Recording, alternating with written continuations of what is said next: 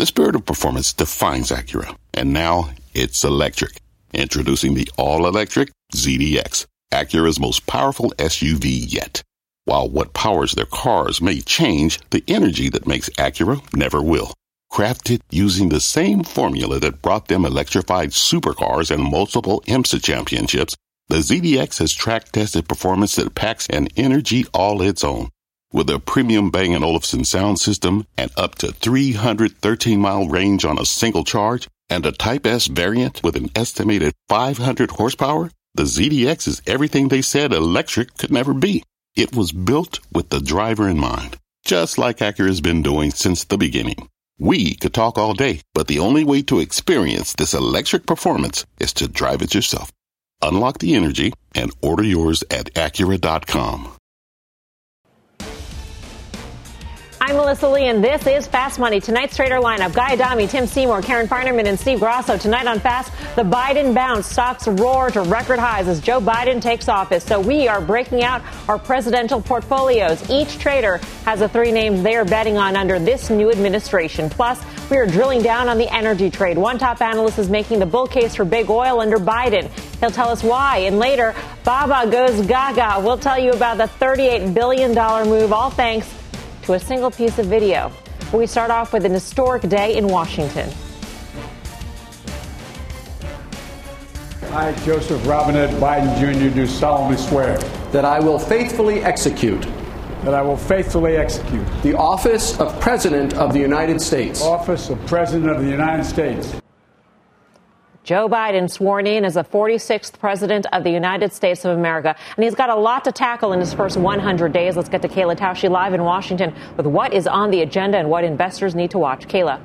Melissa, after a solemn and serious morning, a celebratory, if truncated, parade to the White House, President Biden is now settling in for the work of governing, installing interim heads at critical agencies, awaiting Senate-confirmed leaders, freezing regulations that have not yet taken effect, and readying his pen to sign executive orders rolling back Trump-era policies. We're told there will be 15 in total and expect to see 3 of those signed this hour. A requirement for face masks and distancing on federal property, rejoining the Paris Climate Accord, and an effort to embed racial equity in agency policymaking. Others signed later will rescind permits for the Keystone Pipeline and drilling on federal lands, stopping construction on the border wall, and reversing the travel ban for Muslim-majority countries. As for legislation, a comprehensive immigration proposal stands as the administration's placeholder for its priorities on that issue, but the COVID relief package, that first $1.9 trillion so-called rescue plan, followed by a forthcoming larger recovery plan the White House plans to unveil in February, those will be top billing on Capitol Hill. The energy moves that we just mentioned, they've already stirred critics in Congress. Several senators saying those will kill jobs. In response, Biden's climate czar Gina McCarthy said that Biden has a strong commitment to the labor community. He'll express that commitment and make good on it in the next week with promises for good-paying jobs, union jobs, clean energy jobs. Now, as for whether some of those actions will erode political capital, which is usually at its highest at the beginning of a presidency, Delaware Senator Chris Coons told me earlier today he believes that Biden can grow goodwill on both sides of the aisle by first getting the pandemic in check. Melissa? All right. Thank you very much, Kayla Tausche in Washington. We'll trade the markets in just a moment, but first we want to get to shares of United, which are falling in the after-hour session. On the release of its earnings report, shares are down 2%. Let's get to Phil LeBeau with the details. Phil. Melissa, let's talk about the numbers for the fourth quarter. We knew it would be ugly, as it is for all the airlines. United missing on both the top and the bottom line, a loss of $7 a share. The estimate was for a loss of $6.60. A little bit of pricing on jet fuel, as well as weakness due to COVID-19, factoring into that wider than expected loss per share. Revenue a little weaker than expected.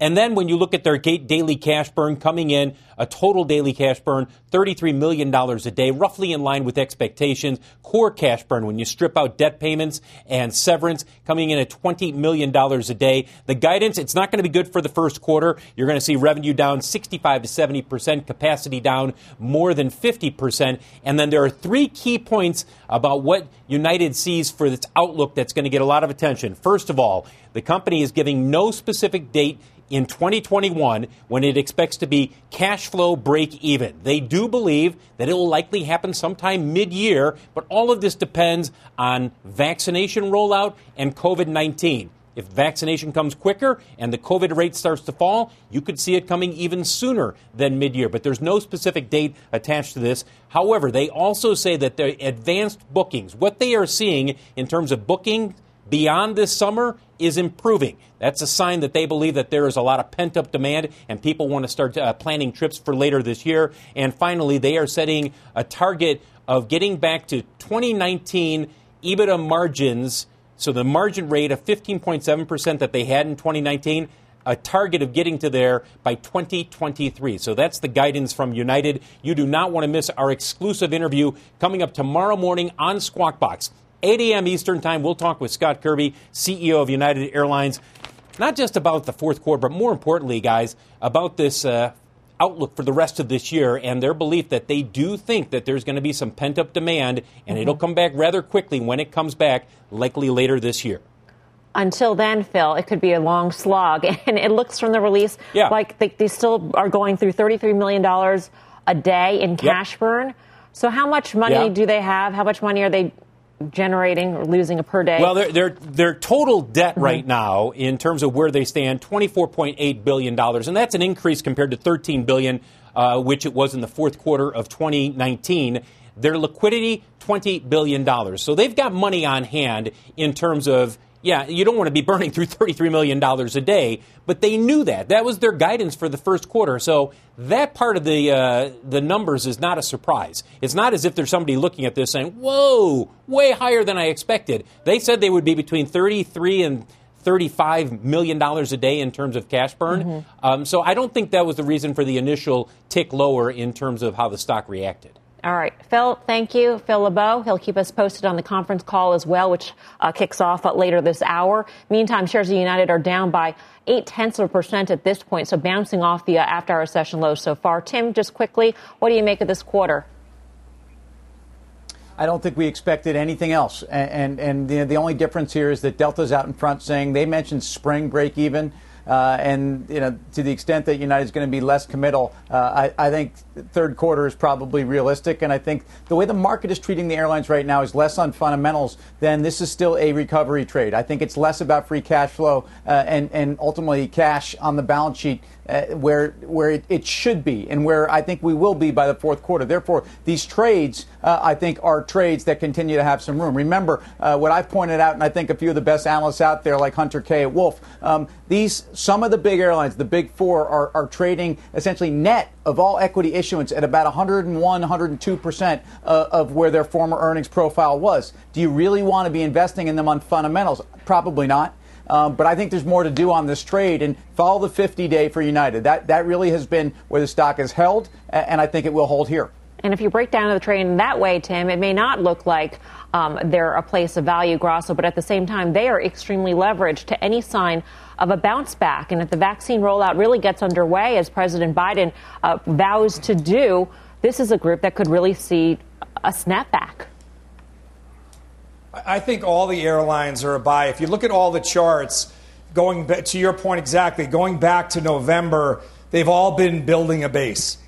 And if you're worried about cash burn, like we see on the headlines today with United, Melissa, then you got to go with the best balance sheets that went into this. Delta, Southwest. Those are the names you want to buy. Those are the names you want to invest in. But I think as a whole, Phil touched on something, advanced bookings. When people start to see the vaccine roll out, you can't wait until the vaccine is out and your whole family has gotten it and it's June or it's September to book a date. They're going to be taken. There's going to be nothing available. You have to advance book. As long as most of these airlines are doing the full refund or they're giving you credit, there's limited risk. And I think that's where you're going to see these names really start to skyrocket. All right, United shares are down 1% right now. Again, the conference call will kick off. We'll keep you posted on any developments there. In the meantime, let's get back to today's massive rally on Wall Street. All three major indices posting new record closes. So the question here is, Guy, is this optimism surrounding a new Biden administration, or is this simply the snapback of mega cap technology. We saw the Nasdaq really outperform with the major three, helped by that monster move in shares of Netflix. It's amazing. It's a continuation of a theme. Obviously, it's been derailed here and there. Steve can speak to the, if the transfer from growth to value is going to continue or if it's just sort of a hiccup today. We'll see. But what I will say is, I just think it's a continuation of what we've seen. Say what you want, but when President Trump took office 4 years ago, he said the report card for his administration is going to be the stock market. And through that metric or that lens, I mean, when he gave up office at basically noon today, stock market's trading at an all-time high. So under those parameters, it was a huge success. The problem, of course, is the chasm between the real economy and the stock market, in my opinion, has never been wider. What continues to work, and I know Karen can speak to this, it's her biggest position, and we've talked about this stock number of times over the last year, is Google. Alphabet made an all-time high today. It traded, I think, within a whisper of $1,900, which probably is justified. They're coming off an earnings release last quarter, which was historic by any metric. I would submit that with probably 20% EPS growth, it's still cheap here. So there are themes that worked in the past administration. I think those same themes will work under the Biden administration. One day does not break or make a trend, but at the same time, Karen, today was definitely a day for mega cap technology. So what did you make of that move, given the day's historic significance? Well, I think it was a 2-day trend, but I get your point. It doesn't make a trend yesterday and today. I think, for me, last week when Facebook was trading down, I really thought, all right, it's interesting value, but I'm afraid of some sort of, surprise, some curveball from the Trump administration in the final days that would really be negative for Alphabet, Facebook, and others. And that didn't happen. So I think that's part of what went into. It was a bit of a relief rally. And then I think yesterday, or I don't know, it was yesterday or today, J.P. Morgan piece. And if you, as Guy said, if you look at it just purely on an earnings basis and you back out the cash, and obviously we know they have an enormous stockpile of cash, one of the biggest in the world ever. If you back that out, it's not trading at a crazy multiple at all, especially given the growth that is there. So it is my biggest position. I'm staying with it. It's fun that it moved up that much. I don't exactly know why. The next thing we'll see is earnings, and I'm optimistic that the earnings at the end of the month, I think maybe the 29th is Alphabet earnings. I'm optimistic they'll put up a huge quarter. The question is, does it run up too much in front of it like the banks did? By the way, I just want to correct myself. United's conference call is tomorrow morning. So thank you to Phil LeBeau's producer for pointing that out. Tomorrow morning is United's call. We'll still keep an eye on the stock in the after-hour session. Steve Grasso, can we still have growth and value continue higher at the same time?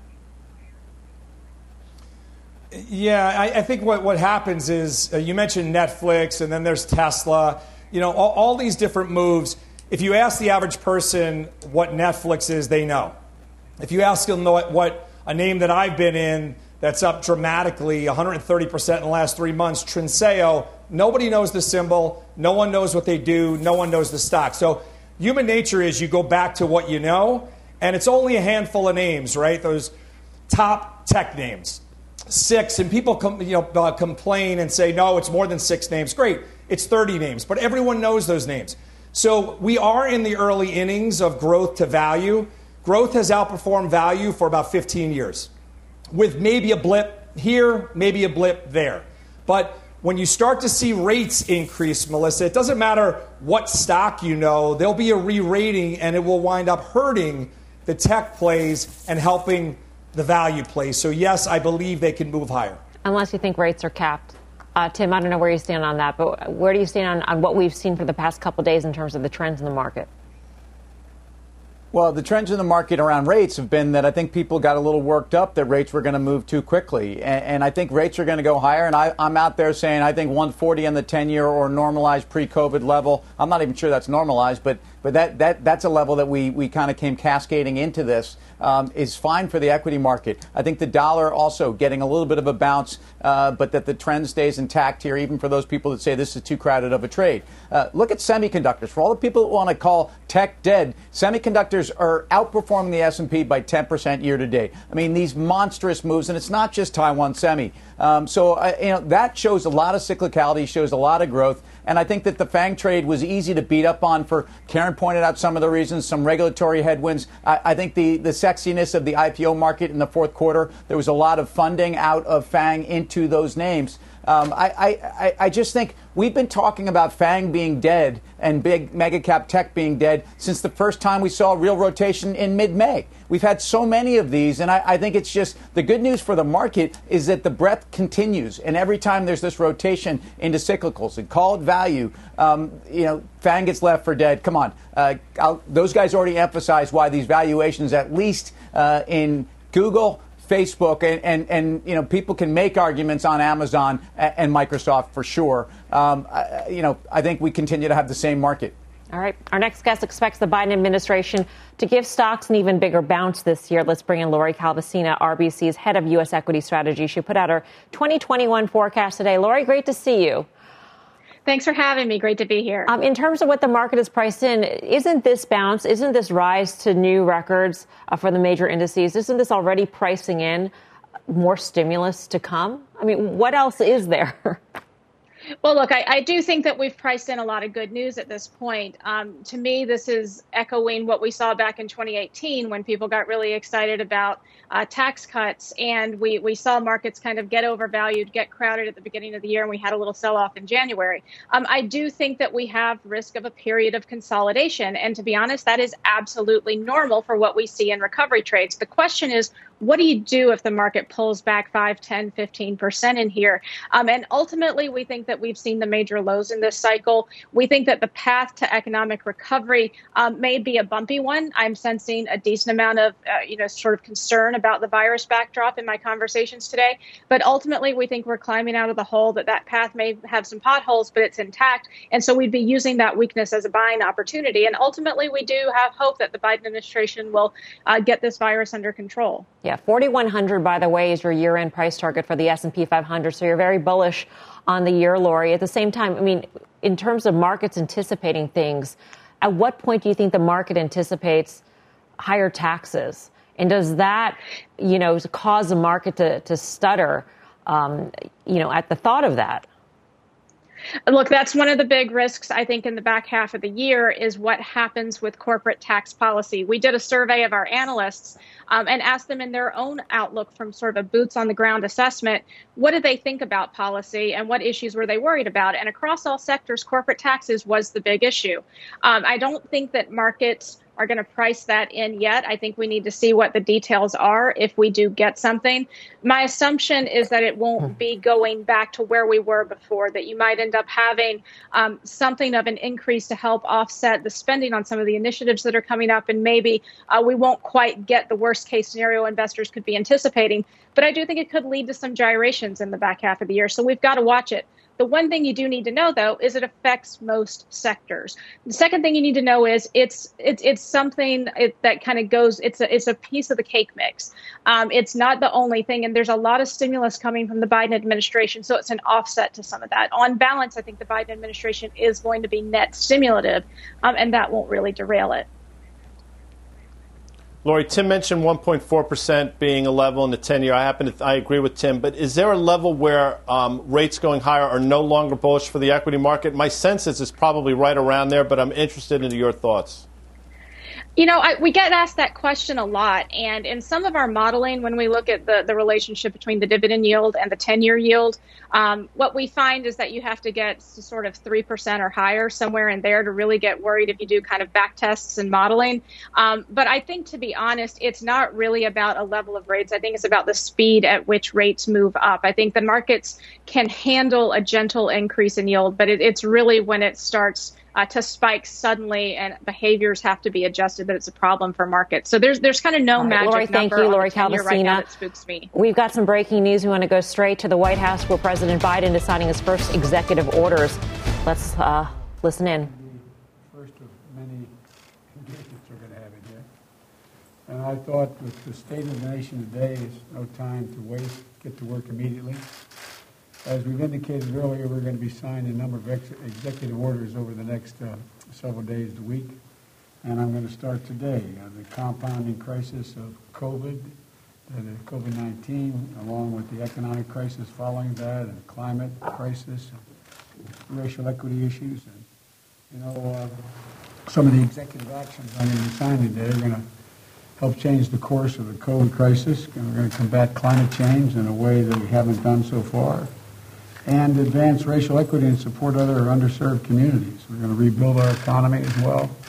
And these are just all starting points. And we're going to, in the process of rebuilding the economy, do what I said throughout the campaign and while running, rebuild the backbone of the country, middle class. And so there's going to be a lot of focus on that. And I think some of the things we're going to be doing are going to be bold and vital.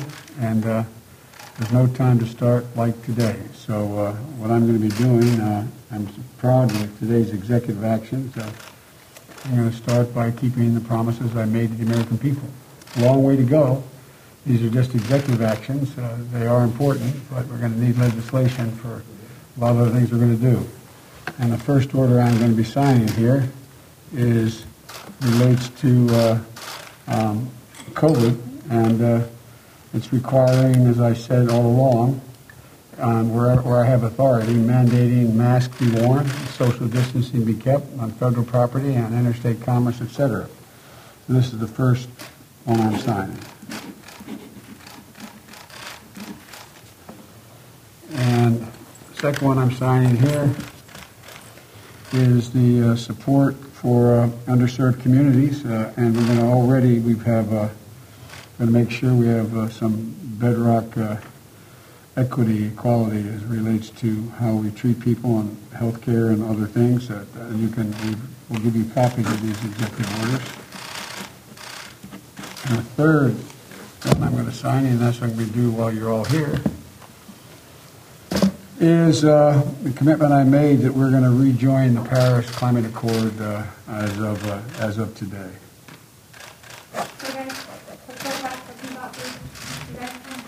Mr. President. Mr. President.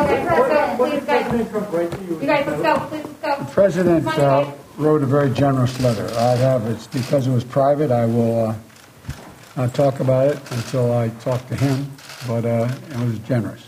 To Brazil on climate change, you were rejoining Paris Agreement, and you mentioned Brazil. You guys, come on, let's go. Do you have concerns about Let's go, you guys. Press, let's go, let's go. Do you have any concerns? You guys, let's go. President Joe Biden signing his first executive orders as president. Let's get to Kayla Tausche in Washington. First order of business, a mask mandate, Kayla. And notably, the president, I almost called him the president-elect again. I'm so used to doing that, Melissa. President Biden wearing a mask himself, despite the fact that he himself has received both doses of the COVID vaccine, talking about how important it is to get the pandemic under control, and really illustrative that is the first one out of the 15 that you saw stacked on the side of his desk, almost like restaurant menus, one after the other, that he was going to be signing. But that was the most important that he wanted to sign. He also made reference to the rejoining of the Paris Climate Agreement and the importance of showing that leadership on the world stage. And on that note, Melissa, almost concurrently with that video coming in, we received a statement from former Treasury Secretary Hank Paulson. Of course, he was a Treasury Secretary in a Republican administration, but he praised the decision to rejoin the agreement, saying that climate change is the most certain threat to our planet, our people, and their livelihoods. And he says that he commends the administration for leadership and wisdom in making climate change a priority for his administration. So certainly not all of the responses from the other side of the aisle on the climate issues have been negative. One, for example, from Paulson, very positive. And then you heard at the end of that pool spray when reporters tried to ask him about President Trump's letter that he left behind. We still don't know the contents of that letter, and reporters asked about what it said, what President Trump left as a message for his successor. And President Biden said that he wanted to discuss it with President Trump first before sharing the contents more widely. Melissa? All right, Kayla, thank you. Kayla Tausche in Washington. A couple of messages coming out of the Oval Office tonight from President Biden in what he chooses to sign first as president. First of all, that putting the pandemic behind the country is the first order of business. And second, that the environment is going to take center stage. So that's a green light, I would imagine, Guy, for a lot of the environmental investing that we've seen, the favoritism towards green trades, the so-called green trades like solar and EVs. Yeah, no doubt. And obviously, think about how those stocks have been just incredible over the last few months. But I will look tomorrow over the next couple of weeks to see how the energy trade, which also has been fantastic over the last few months, Tim can speak to that, how that's going to do. You know, if the energy trade hangs in there over the next few days, I think that sort of tells you all you need to know in terms of where these stocks are going. And we've talked about ExxonMobil off that 31 low. The levered energy plays have been fantastic over the last few months. That, to me, is going to be what's going to be interesting over the next week or so. Yeah, and we'll talk to Paul Sankey later on about the entire energy trade, whether it be big oil or some of the alternatives, Tim. But what do you think the market takes away from what President Biden chose to tackle first as president?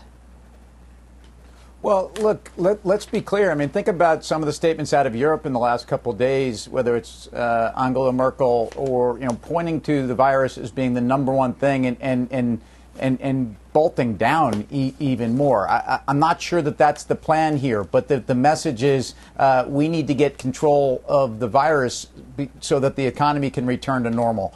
And I think that there's, some sense that ultimately I certainly hope that the policy approach to this is going to be a little different than what we've seen, and that we have a case where the economy is ultimately the beneficiary. So we've had multiple moments in the market over the last 9 months where we've had to assess the impact of the virus. And although markets have started to move forward, even with difficult news on variations to the virus, it's a market-friendly message. When you're going right after the virus and containment, to me, which is what he said there. Yeah, containment as well as the deployment of the vaccine. And we already know that Amazon has reached out to the Biden administration offering its help, its expertise and logistics in getting that vaccine to citizens. Steve Gross, I would think that this is a huge nod to the reopening trade.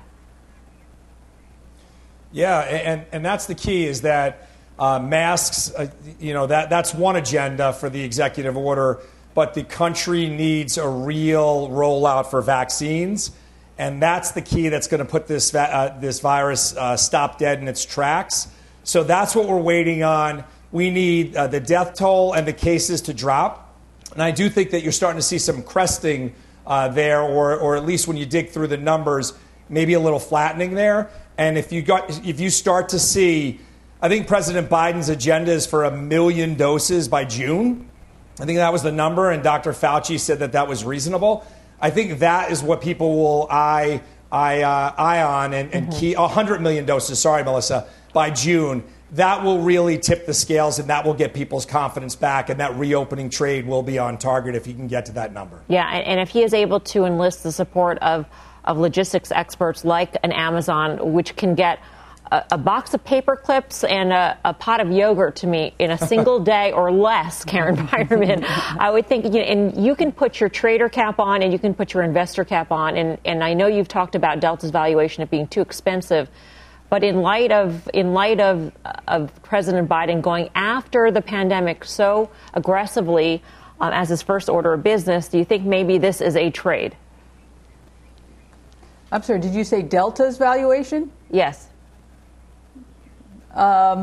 Actually, no, I don't think it's a trade. It's already traded up so much, right? And I care about the balance sheet, which obviously is really stretched. Also, remember, they issued so many more new shares. So even though the stock price, right, has a way to go to get back to where it was, the market value doesn't have as far to go. So I'm very optimistic on the reopen trade. I agree with everything everybody else was saying about this is where he has to focus first. It's really important. And the other thing is stimulus, but obviously he can't do that by executive order. He needs everybody's help to do that. Congress. All right.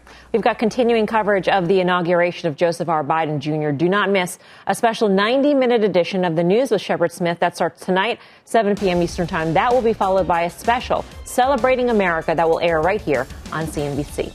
Coming up, one gaming stock getting a big boost today as analysts go all in on the name. We'll tell you who they're saying could be a royal flush. And later, more on the energy reaction to President Biden's new executive action on the climate. You'll hear from one top energy analyst who says Biden could be a boost for big energy. We'll tell you how to trade it when Fast Money returns.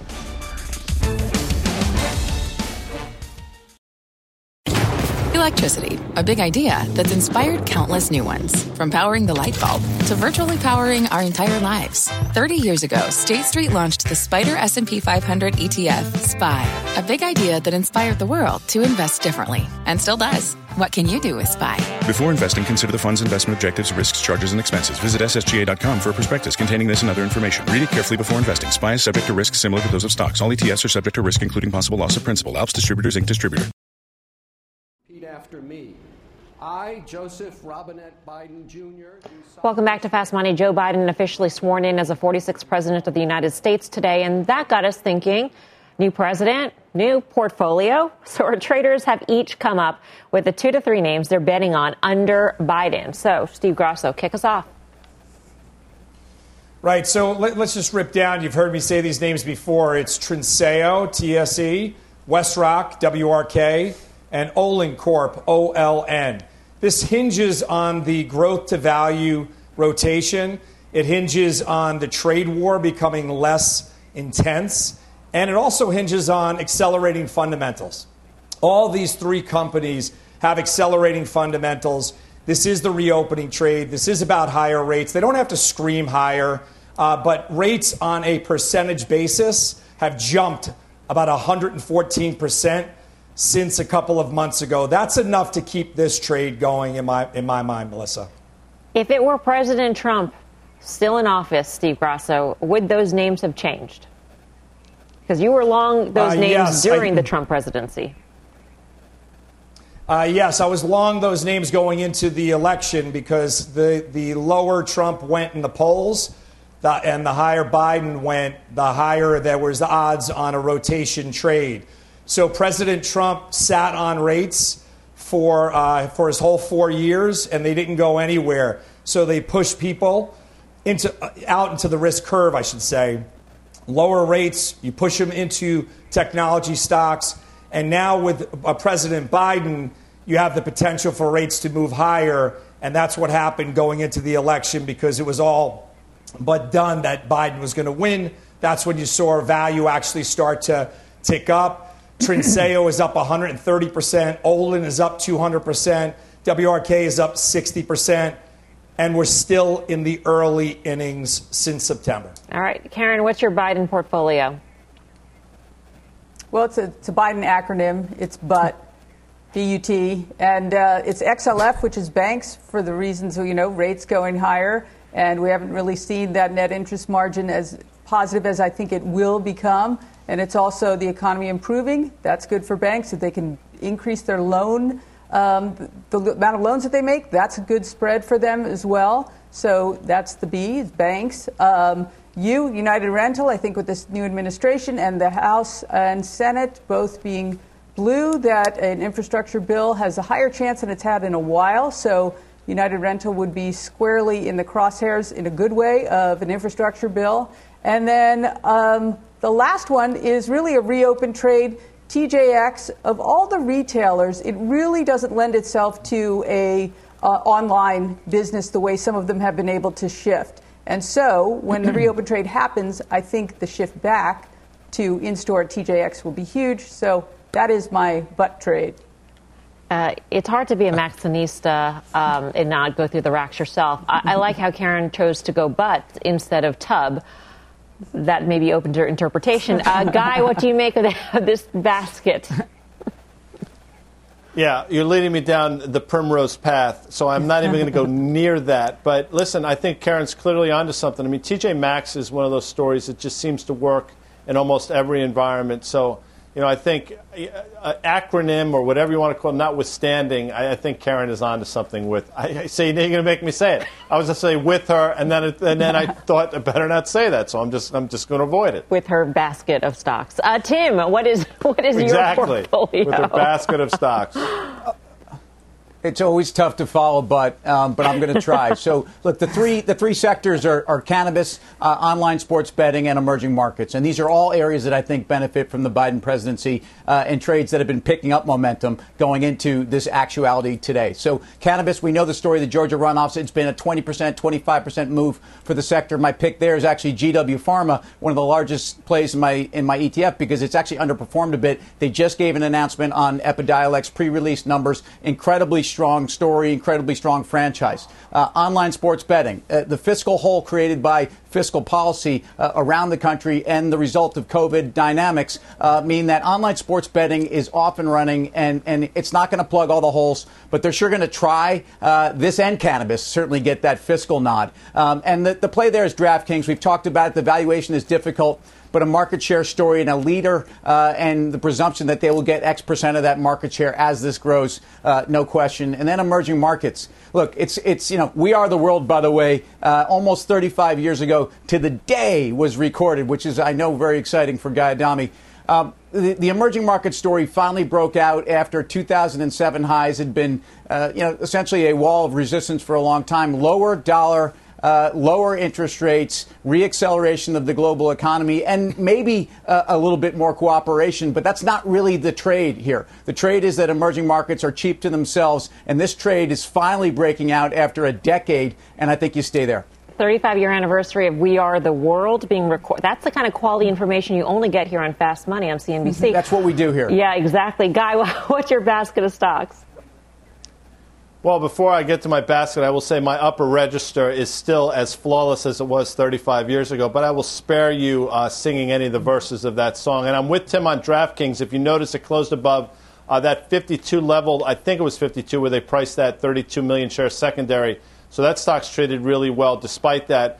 But my basket are basically two names. And to answer the question you asked, Steve, they worked under the Trump administration. I think they'll continue to work maybe faster now. But the first is the IBB, the biotech ETF, which today made another all-time high. Seemingly every day continues to grind higher. And I think you're going to see maybe a further push into the biotech space in the next 4 years. And the other name is something we've talked about since the spring when it was around $132 or so, and that's Caterpillar. Now, people will say, wait a second, Citi downgraded the stock today, and they did, but they also raised their price target from $175 to $205.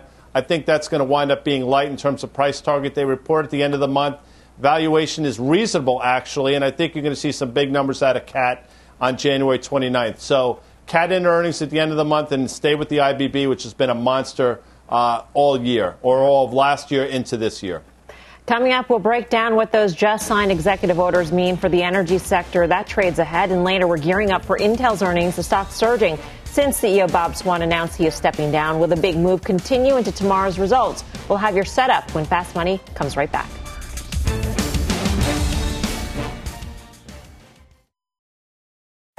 What's on the horizon for financial markets?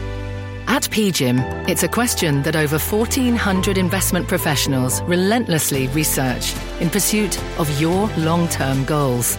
Specialized across asset classes, but united in collaboration, our teams provide global and local expertise. Our investments shape tomorrow, today. Pursue your tomorrow with PGIM, a leading global asset manager. Welcome back to Fast Money. President Joe Biden already implementing new energy policies on his first day in office, signing executive orders to rejoin the Paris Climate Accord and revoking the permit for the Keystone Pipeline. So what could this mean for the long beaten down energy sector? Our next guest says there's actually still a bull case for big oil as we get into the new year. Let's bring in Paul Sankey of Sankey Research. Paul, great to have you with us. Hey, how are you? Good. We talked about how a Biden administration could be bullish for big oil. Can we have a scenario under one single administration where big oil benefits, but also alternative benefits? That's certainly the way the market's playing it right now. As you know, we've seen very good performance year to date. Okay, not many days, but nevertheless, the oils have been the strongest sector in the market pretty much. And then, of course, you've seen huge performance from the solar names, the hydrogen names, EV, electric vehicles. So at the moment, everything's working in the same direction. I tend to think the latter are basically in a bubble. I don't want to fight it, but I don't think they'll be valued this way in 5 years' time, particularly not if we're looking at an inflation environment and a weak dollar environment. that's really the bull case for oil prices and the oils, I think. Is it a bubble, Paul, though, if there is, because you make the point in the notes that I've read, that there is so much money in this alternative energy trade and not enough places to put that money. And so that's why we've seen huge runs in, let's say, a Tesla, for instance. If that big money still exists and its mandate is to be invested in alternative energy, is this really a bubble? Is this a trade that can actually just keep working? Yeah, I mean, look, think about the internet bubble. The market was brilliant at identifying the future of the internet as being an absolutely enormous story. And you could have bought Amazon at the top of the internet bubble and made a lot of money. The same applies to Apple or Microsoft. But at the same time, obviously, you had your pets.com. For some reason, that's the one that everyone always remembers. But there was a lot of them that were absolutely worthless. And that's because Google and Facebook and Netflix didn't exist at the time. So, I think there will be some remaining winners from the top of this bubble, but there'll be a lot of them that go to zero. And there'll be a next generation of companies that really come in behind. And what we're really doing is pre-financing this shift. But the next 10 years, reality will kick in. And that reality is that we still use a ton of oil, 100 million barrels a day of oil we expect by the end of this year. And really, hydrogen is not happening at all. Hey, Paul, it's Tim. Thanks for joining us. Why does it take the street or energy analysts to have a 40% move in the XLF outperforming the S&P to finally upgrade energy and say this is not just a trade, but there's a couple big houses that are actually calling this an investment? And it's puzzling to me why this happens in general, but what is the investment thesis? Yeah, I remember one of my bosses asking me, Paul, how can you always be so wrong on oil? And I said to him, I'm just less wrong, mate. But the other point that he covered transport. And I said to him, since when covering transport do the Iranians show up in the middle of the night and move all the train tracks? And one of the things we had this year, which was completely a surprise, was Saudi unilaterally, which they haven't done for many years, saying that they would cut 1 million barrels a day of production right as we were facing this sort of semi-COVID resurgence or COVID hanging on longer than we had hoped. The Saudis stepped in and really changed, added $5+ to the barrel of oil. So we just get those external factors. And that's a negative, as you know, for the stocks. People don't like that volatility. But the reality is I think people do see a genuine tightening occurring in the market, a genuine new capital discipline and better strategy from the US E&Ps, and really just needed that confirmation that we've got of near-term oil prices going up. The problem is the back end of the curve, 5-year forward type prices, hasn't really gone up at all. So it'll be interesting to see if we get a genuine follow-through from this early start to the year, which has been so positive. So, Paul, this is Steve. Quick question for you. So the Keystone Pipeline seems more like a symbolic gesture on President Biden's behalf. It seems like that was telegraphed to the energy space. Canada's supply is not increasing. They're building other pipelines.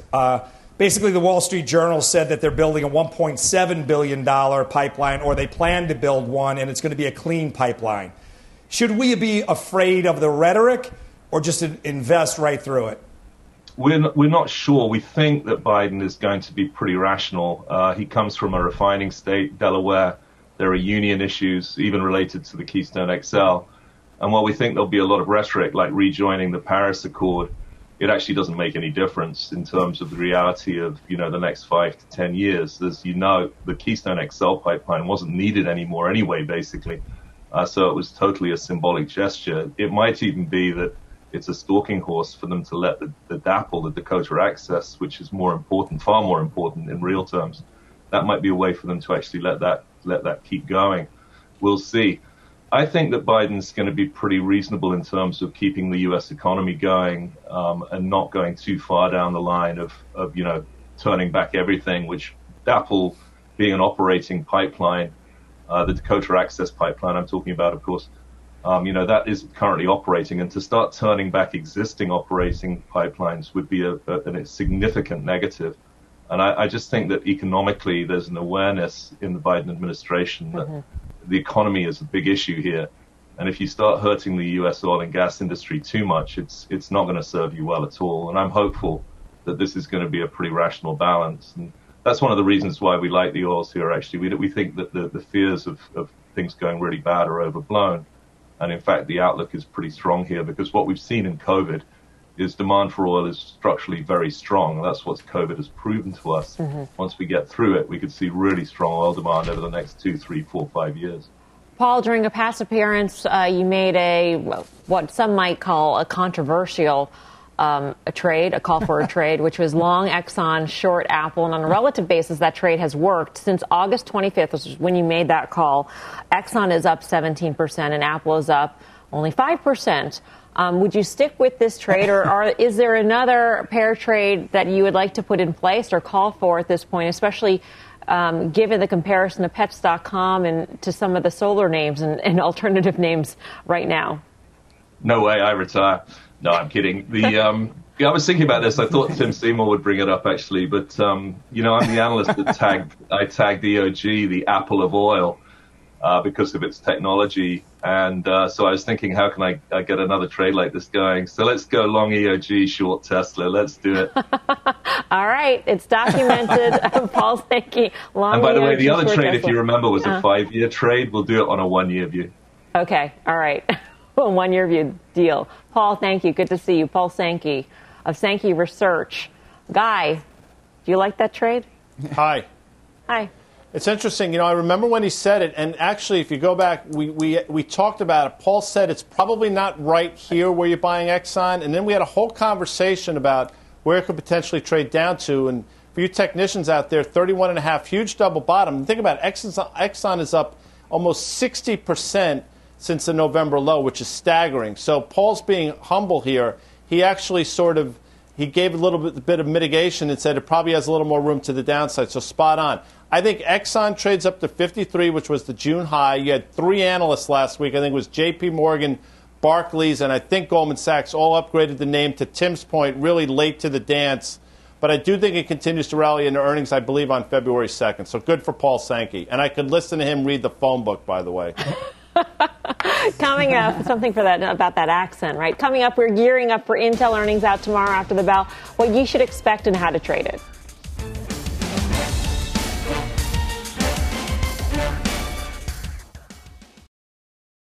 Welcome back to Fast Money. Check out the move in shares of Alibaba up 5.5% as founder Jack Ma resurfaces after months of laying low.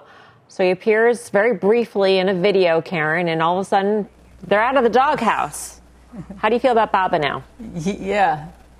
Well, I'm long. I've been long. I was long. I didn't add when it traded down to, I think, somewhere in the low 200 something. Guy would know the actual low. But it's sort of ridiculous that less than 1 minute video was worth $30 billion. I actually tweeted his Billie Jean video from 2017, which who knows what that could be worth if he did that now. But I think it was overdone to the downside. Some of the rhetoric around China has sort of calmed down with the Biden administration taking office. Not that I think they're going to go easy on China, but I think that's part of it.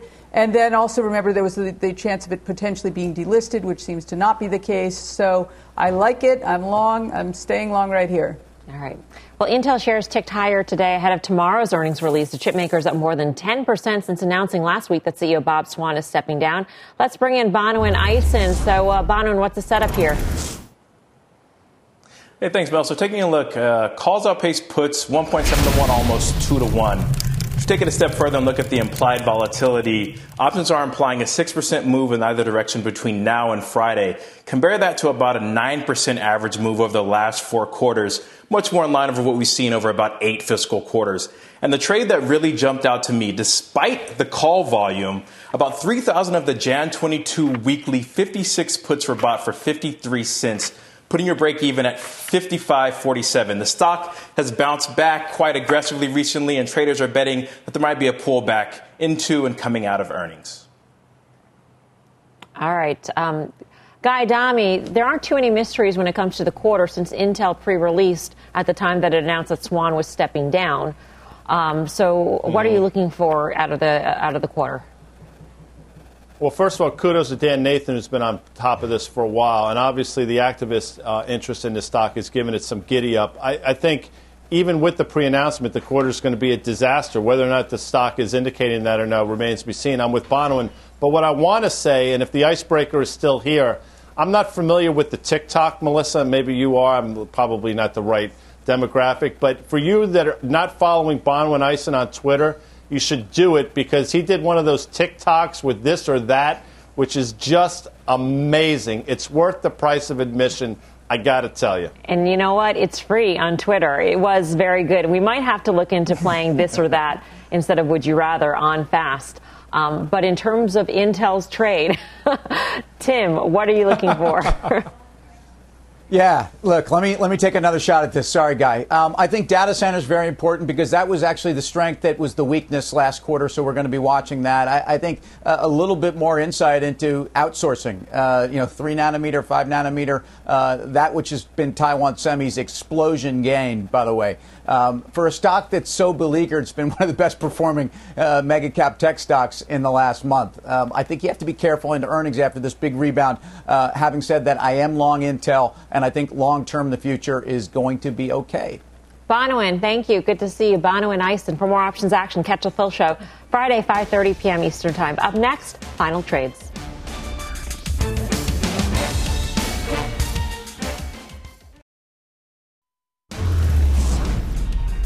Time for the final trades. Go around the horn. Tim. Mentioned GW Pharma earlier, a big position in my ETF. Epidiolex, major numbers and a lot of levers to pull for this stock, and on breakout level around 140. Steve Grasso. WestRock, WRK earnings coming up, and I think they're going to continue stronger. I'm still long the stock, WRK. Karen Feinerman. Yeah, Whirlpool, I like the valuation. I still think there's room in the housing trade. I think they report a week from today. WHR. Guy Adami. Steve gave you a rock, I'll give you a stone. Blackstone into earnings in about a week or so, Melissa. Thanks for watching Fast. We'll see you back here tomorrow at 5. Meantime, Mad Money with Jim Cramer starts right now. CNBC has quick and easy to understand business news updates at the open, midday, and close every weekday. Markets, money, and more from Wall Street to Main Street. I'm CNBC's Jessica Ettinger. Follow and listen to CNBC Business News Updates wherever you get your podcasts.